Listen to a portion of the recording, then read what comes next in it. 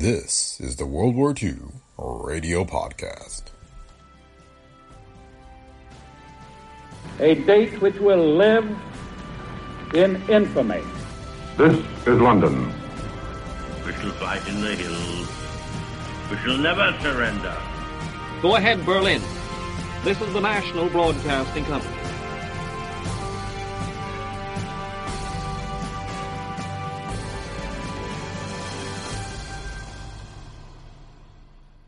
Welcome to the World War II Radio Podcast. Today we have an update on the latest war news. It's the March 13th, 1942 edition of the CBS News of the World, with reports on the Russian front, along with live updates from Sydney, London, and Washington, D.C. The World War II Radio Podcast is a Brick Pickle Media production. If you like the show, please leave feedback on Apple Podcasts, Spotify, or wherever you listen. You can also support the show by clicking on the link in the show notes and offering your financial support. Your donations help us continue to produce the podcast, and thanks to those of you who have already donated. So thanks for listening, and enjoy today's episode of the World War II Radio Podcast. Look, Bumble knows you're exhausted by dating. All the, must not take yourself too seriously, and 6'1" since that matters, and what do I even say other than, hey? Well, that's why they're introducing an all-new Bumble, with exciting features to make compatibility easier, starting the chat better, and dating safer. They've changed, so you don't have to. Download the new Bumble now. News of the World, Friday, March 13th. Once again, Columbia's correspondents from world capitals in the Southwest Pacific are ready to report the latest news direct by shortwave radio. This morning, we shall call in London and Washington and try to get you a report direct from Sydney, Australia. In addition, Harry Marble will give you news from other points. But first, briefly, here are a few of today's highlights. British planes raided Kiel during the night, starting large fires. In the Far East, all dispatches indicate a lull in fighting, both in the Southwest Pacific and in Burma. Here at home, the Metropolitan Opera star, Ezio Pinza, was taken into custody by the FBI as an enemy agent. And now, Harry Marble. Before calling in our first point this morning, here is the situation in Russia. The most active sector on the long front is reported to be in the Ukraine. There is no confirmation, however, of earlier reports that Marshal Timoshenko has thrown 1,500,000 soldiers into the battle lines of the South. A more conservative estimate puts the Red Army force at 200,000 men. Nonetheless, the Germans themselves admit heavy and continuing Russian attacks all the way from Oryol, 200 miles south of Moscow, to Taganrog on the Sea of Azov. German sources mention also that Soviet forces are on the offensive on the Crimean Peninsula. For the news direct from abroad, we switch to Sydney, Australia, for the report of John Raleigh.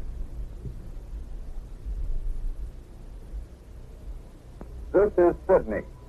There have been no late reports on further bombings of the Japanese invasion fleets in and around New Guinea. Well-informed sources take this to mean that the enemy's armadas have been dispersed. More time has been gained, said an officer, and that is what we need just now, he finished. However, authorities are far from optimistic concerning a Tokyo decision to abandon the invasion of Australia.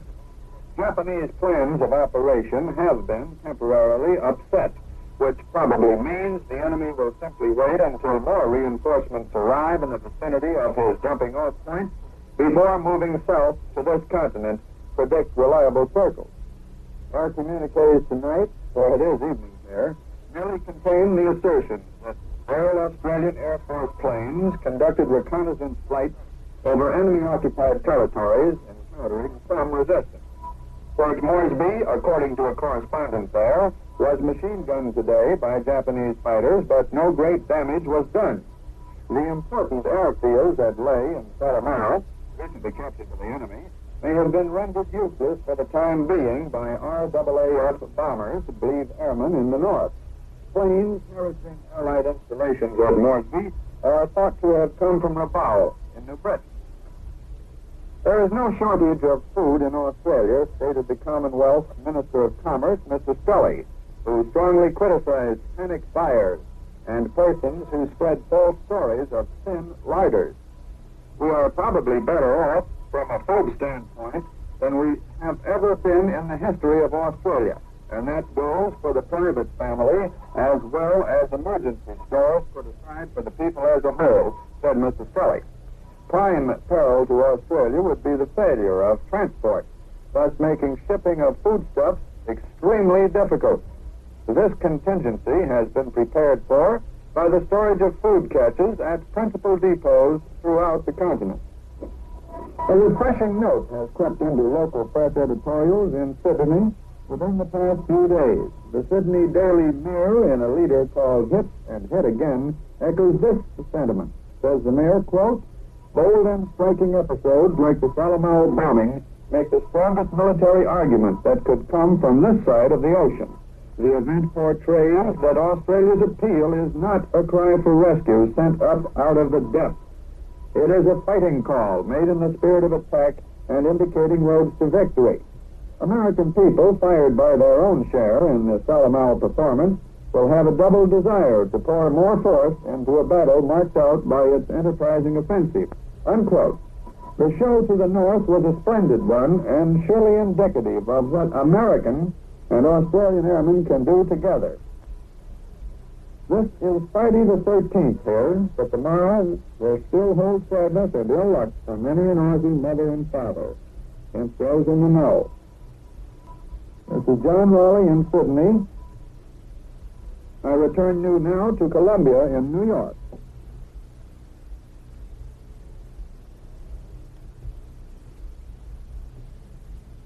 Back in New York and next across the Atlantic to the British capital. We take you now to London and Charles Collingwood. Good morning. This is London. The last news from Burma is that the British have stabilized their position at Tharawati, which is on the Prome Road, which runs from Rangoon to Mandalay. Last night, the Royal Air Force made a heavy raid on the German naval base at Kiel. In the shipyards at Kiel lies the badly battered German battleship Gneisenau. The British Air Ministry says that many bombs were dropped in the shipyards and that many fires were left burning. 8 British planes are missing. This raid is part of what's called here the RAF Spring Offensive. It isn't spring yet, but sometime next week the sun crosses the equator. To astronomers, that means spring. And sometime soon, not long after the technical advent of spring, will come that strategic spring for which the general staffs of the world have been waiting. From every war front of the world come signs of that preparation. Like everyone else, the British are preparing for what they know will be a dangerous spring.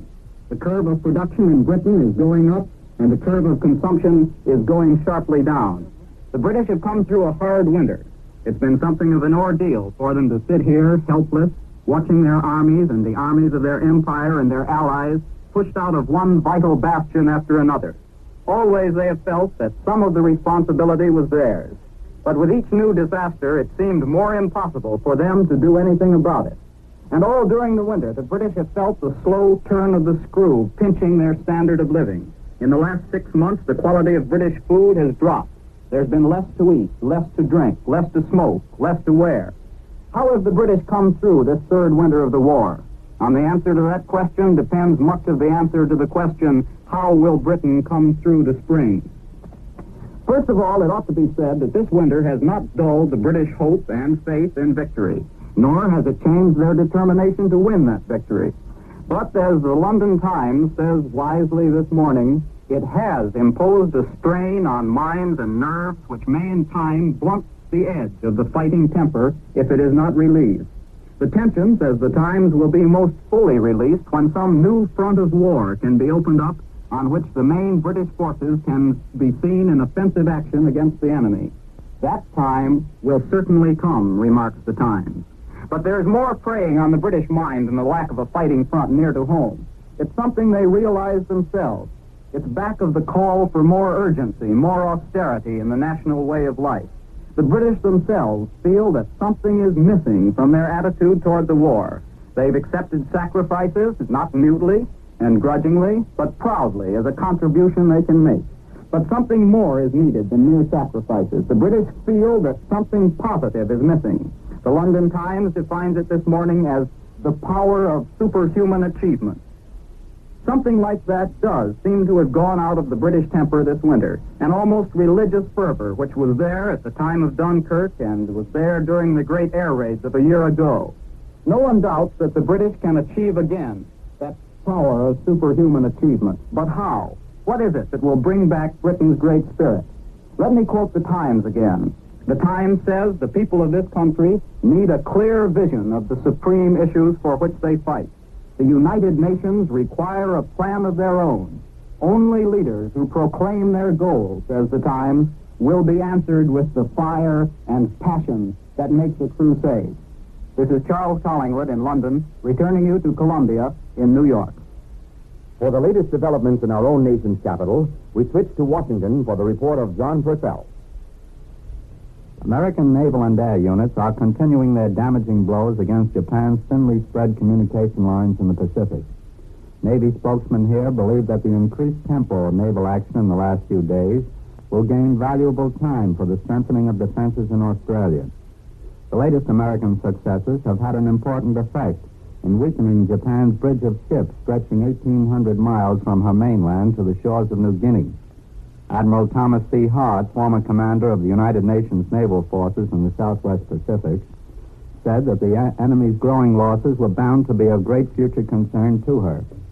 Naval experts say that Japan's ship losses must inevitably slow up her forward momentum, but they warn against undue optimism in view of the fact that Japan, before the war started, had a sizable merchant marine fleet. The bright side of the picture is envisioned more from the long-range point of view. Japan's capacity to build ships is limited and cannot match that of the United States. Meanwhile, large American convoys have been moving into the Southwest Pacific, and American aerial units, including flying fortresses, are now based on Australia. Military men here say that a Japanese invasion of the Australian continent is almost a certainty, despite the extension of the enemy's lines and her losses in ships and manpower. They expect a three-pronged drive on the northern bases of Broome, Wyndham, and Darwin. Occupation of these key points would give Japan almost complete domination of the Southwest Pacific area. It is the opinion here that she would not have to advance inland, since aerial units from these bases could dominate Allied troops, moving against them through the great desert country that covers Middle Australia. Here in Washington, President Roosevelt is reported considering the Canadian plan for wage control against the dangers of inflation. This system prohibits salary increases, but allows bonuses for rises in the cost of living. The administration has been reluctant to tamper with the salary problem, but recently there has been an increased demand for some kind of control. During the last session of Congress, Bernard Baruch, head of the War Industries Board in 1918, advocated a ceiling over wages. The spiral of inflation, said Baruch, cannot be checked without control of wages and salaries. And now, Senator Walter F. George, an administration leader, says that the country is faced with the necessity of tying wages to the general price structure in order to avoid inflation. The truth is, he said, that we are not going to be able to win this war unless we are willing to receive less income. This does not apply to labor only, but applies to everybody. Substandard wages should be raised, Senator George said, and added that the rule of reason must prevail in considering the whole problem. And families of civilians who are killed, disabled, or captured by the enemy in American outposts will receive temporary cash benefits. These will range from $30 to $85 a month, the Federal Security Administration has announced. We return you now to New York. That was Washington. Enemy submarines continue their operations in the western waters of the Atlantic. 4 survivors of an American tanker who landed late last night at Philadelphia told a harrowing story of their experiences. They said that after the enemy U-boat had sunk their ship, it rammed and sank 2 lifeboats and a life raft crowded with helpless survivors. Russia, persisting in its charge that the Vichy government is handing over French warships to Germany, said today that the Germans were operating special naval schools at numerous French ports to train German seamen to operate the ships. It was asserted that several thousand German seamen were now at Toulon, the great Mediterranean naval base in unoccupied France, to form crews for the 26,500-ton battleship Dunkirk. Further, it said Grand Admiral Erich Raeder, German naval commander-in-chief, had issued a secret order for formation of German crews for ships handed over by the French to be ready by April 10th. Russia broadcast its charge over the Moscow radio, quoting a Cairo dispatch of the official news agency, TASS. Now here is the situation in Rio de Janeiro this morning. The police of the Brazilian capital are reported on the alert to prevent any recurrence of yesterday's anti-Axis riots, during which German business establishments were wrecked and Nazi sympathizers beaten. The chief of police of Rio warned citizens that such demonstrations were harmful to the nation's interests. The violence resulted from anger over the loss of 4 Brazilian ships sunk by Axis submarines in the Atlantic since February 15th. In retaliation, the Brazilian government declared a state of emergency, gave President Vargas authority even to declare war, and decreed the confiscation of sufficient Axis property to compensate for the sunken ships. And that's the news from Brazil.